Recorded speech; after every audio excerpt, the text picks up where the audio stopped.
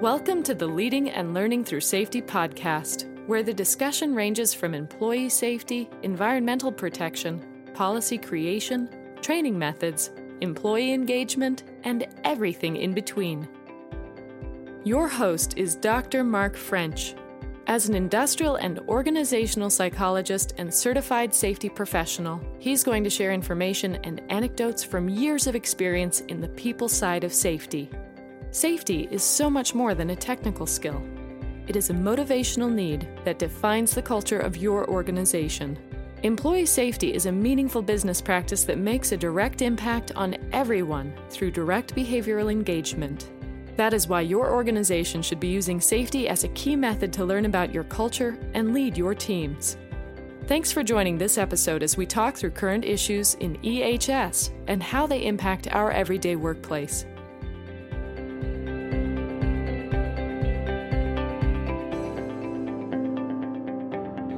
Welcome to the Leading and Learning Through Safety podcast, the Christmas Eve edition. So yeah, it's time to go ahead and record and have one for the occasion, just to keep it going when I enjoy doing it. But welcome. Glad you could join me on this day, and want to first talk about what is my goal here.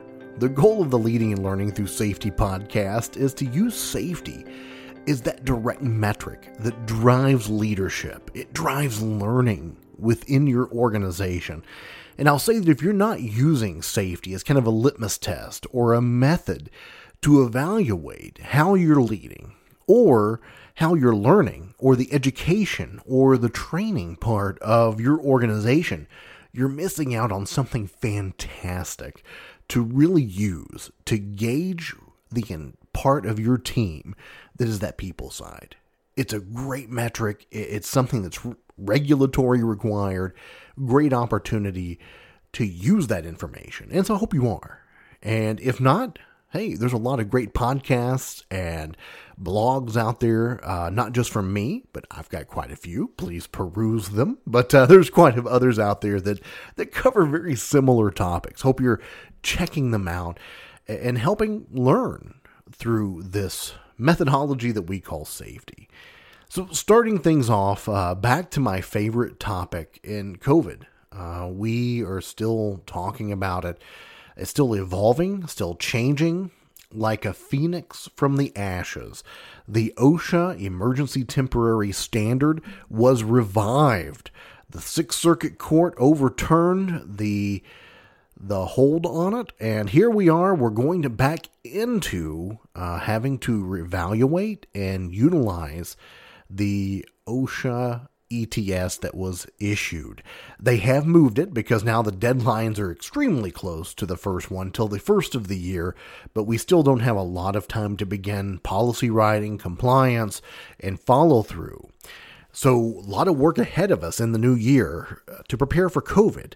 One of the interesting items that has evolved from this is that there is now a comment period that is going to be issued. Not that it has to be for the emergency temporary standard, but there is talk within OSHA, and they seem to be walking the path of making it a permanent standard, which is really interesting to me because at first COVID was supposed to be a 6-month thing.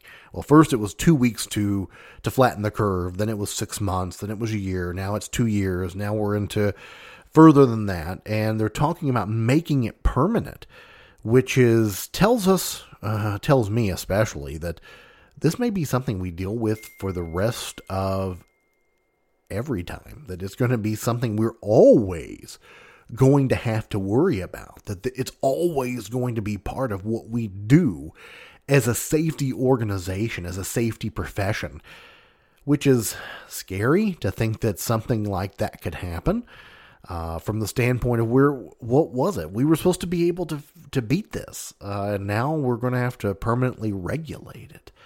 Not sure what that says. There's a lot of commentary out there. There's a lot of predictions, a lot of ideas, a lot of philosophies. I'm going to stay away from that for the moment, but just be aware we're in this situation as safety people, and this isn't temporary anymore. It looks like something we are going to be working through and working with for a very long time. So something to think about. In the Northeast, New York, of course, had their mandate going into effect soon. Boston has followed their example and has created their own mandate. So if you're in the Northeast, some of the larger cities up there are starting to take on the must be vaccinated to be in the city, to work in the city. That's been interesting because the enforcement process is very interesting, and they're leaving it up to a lot of organizations themselves to check, to validate that if you're coming into that business to do work, that you should be validated before you're able to begin that work, that there's some sort of process in place to check vaccinations. Boosters right now are not being double checked or extra checked to make sure that you have it. Not sure that will evolve. I have a feeling that will be part of it eventually, that there'll be some sort of validation for follow-up, because I think there has to be at this point if there is continually evolving the different variants, the different preparedness for the vaccinations, to kind of like a flu shot, that there's different variants out there. And so every year you get a different strain to prepare your body for whatever that strain could be. I think this is something that we're going to have to buckle in for. And at first I really hoped, I think more hoped than thought, that we wouldn't have to prepare for this for the long term, that this would be something we could overcome and move on. And we haven't been. And here we are still talking about it as we're going into 2022 to prepare for it. And again, as a safety person, I'm sure you're feeling it too, as a leader or as a safety professional, that this is tough because we're putting so much. Every day I get 3 or 4 or 5 plenty of communications, of concerns of what are we doing with COVID? What are we changing? Okay, what's the New York office going to do versus the Boston office versus the rest of the country where other states are not as stringent? What's going to be our process and our policy for all that? And on top of it, we still have and I've said this 100 times, and I know I have, but I can't help it. We still have everything else we were dealing with. We were still full. We still had a full plate without it. And now we're fully in it. And it's so complex. The HR part of it, especially having that partnership with human resources, having our policies, having our alignment, communicating to our team. Again, it's creating a lot of uncertainty. It's creating a lot of concern. Every time the law changes, there's a core group that are worried that they don't feel like, for whatever reason, they don't want to lose their job, that they want to be safe. They've made a decision based on who they are, but they ultimately don't want to lose their job either. And so it creates fear. It creates concern, but we're going to work through it. And that's one thing I have tried to keep appearances of. And I really do feel like it. We can overcome it together. If your organization is putting your people first, whatever direction you've chosen, if you're thinking about safety, if you're leading with safety, you're going to make some good decisions for your team. You're going to find a way to overcome it. And I think that's the real story, is we can overcome it. We can find a path. We can do it. And I think that's exciting too. I always love fixing problems, but man, this one just keeps evolving. We'll find a way. So anyway, we're going to talk more when I come back after the break. I've got more of the Leading and Learning Through Safety podcast, but we're going to go positive. We're going to finish off this Christmas Eve edition with some positive information and go from there. More podcast right after this. You've got a friend in the safety business. Who wants to help your team work safer? The Safety Dude. Who wants to help your leadership engage through safety? Again, the Safety Dude. Who is there to take your safety systems to the next level? That's right, the Safety Dude. Who has the knowledge and skill to drive safety ownership? You know it, the Safety Dude. So who is the Safety Dude?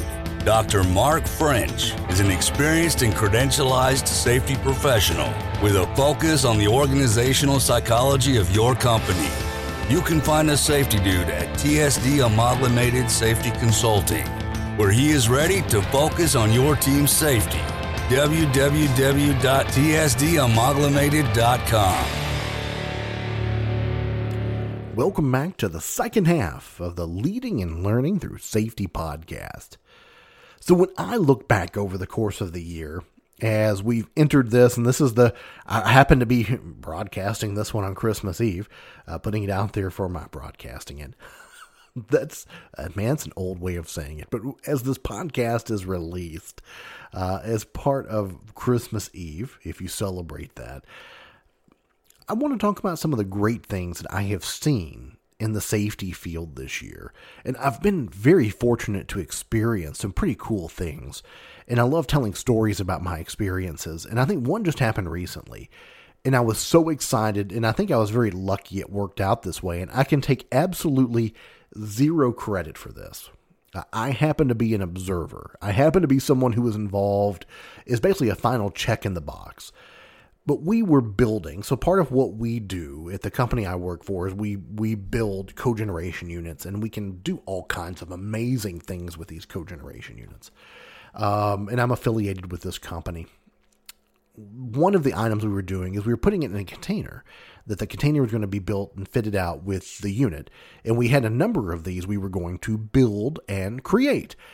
And so we started building this one. And the first couple, it was tough, very manual process. And we were going to decide, ultimately, we were going to hire some professional riggers and professional movers to move the equipment into the canister that we had already retrofitted, cut the holes, had the doors, had everything ready.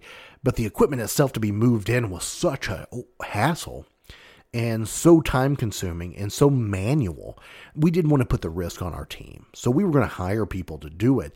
Come to find out, we could hire somebody. They were readily available, going to be there, but I say readily available. They were at the time we made phone calls, but then they weren't. So we weren't able to do it. So we had to think about a different way of doing it. And here is an opportunity that you lead through safety. And leading through safety is so multifaceted. So the first item we did is we pulled the team together. I say we. Again, I'm giving credit to the team that did this. I was really an observer. I gave the final approval for what their process was going to be to do it safely and to try it again. I had no thought process in it other than, man, great job. And I got to observe it and I got to see it and benchmark it. So I'm going to use it as a benchmark to help teach about safety. But again, man, kudos to that team. Can't say enough good things. But the first thing they did was they came together as a team and they talked about what are the hardest things we're doing? What makes this difficult? What makes it impossible to do? What is the toughest points of contention? And they talked about, okay, here's the problems. And they started brainstorming ways they could make it better. How can we do this and make it safer, to make it easier on you? So here it starts the conversation with, first, we're concerned with safety because this is some heavy stuff being put into a container with minimal fit, not a lot of room to maneuver, but it has to fit precisely, put together, and then ship it out as a unit. And they first use safety as that starting point. How can we do it safely? And what I love is it wasn't one person making the decision. We pull the team together that has done it before and we talk about it. Right there. Safety leads to teamwork. It leads to engagement. We're listening. And then we acted. We had ideas for portable rollers, some tow jack stands that were very low profile. They could get under it, raise it up just enough to put the rollers under it. Then we could steer it. The rollers even had tow lines. You could hook a rope to tow it to where you didn't have to put your hand anywhere near the pinch points. We had a methodology in place for making sure we could bolt it down safely.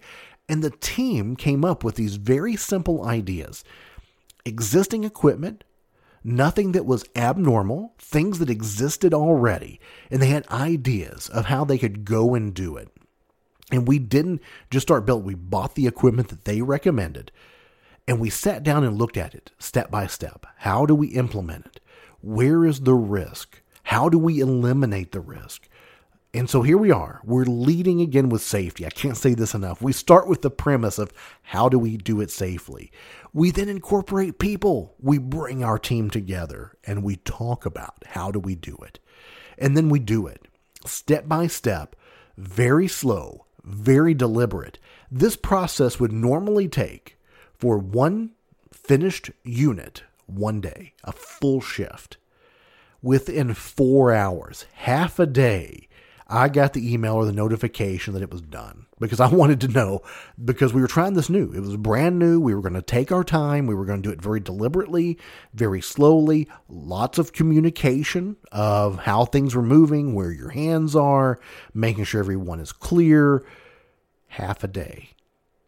You can't, in the safety world, things like that just don't, that kind of gift, it's an early Christmas gift in the safety world for me. Something like that just doesn't come and lay itself in your lap. But here you are. Here we are. I'm looking at this and I'm thinking, wow, this is the perfect example of why we work safely. Why we should look at, in the lean process, look at your process. Focus on your process and the desire, what you want from your process. And number one should be, we want our people to walk away from our process safely. We bring our people in like a Kaizen event. It's a team-based improvement event. We're going to focus on the improvement. We're going to plan for a whole day of work because we don't know how long it's going to take. And the truth of the matter is, even with taking our time from considered the time before we've done it, we've added the safety processes in. They saved us 4 hours. Usually safety is a time sink. It's a positive time sink. But in this case, it showed efficiency. It showed that we can do it safer, we can do it better, and we can have better quality because the equipment is in there in the right place without having to be manhandled. And it worked out well. Man, kudos to the team. I thought that was fantastic. And it was a perfect example of why. Why do we focus on leading with safety? So I want to throw out a few things coming up in the new year, a few things happening. I'm going to be part of a panel discussion with Safety and Health Magazine along with Alert Media later in January. You can sign up for that webinar coming up. Very excited. We're talking about safety culture and sustaining that safety culture. Also later, early in next year, the ATSSA 52nd annual convention is happening. I will be there talking about safety and how we instill safety as motivation to our team and how we make that part of what we do every day. So really excited for the things coming up in the new year. Hope you're going to join me for these things. Hope you'll continue to listen to the podcast, of course. And remember, as we go into this Christmas season, be careful. Christmas trees, presents, all that stuff, very flammable. Seeing a lot of reminders about that, so I would be amiss not to also say something about be careful of fire safety during this holiday. You don't want that to ruin whatever festivities you are involved in. And until next time we chat, stay safe.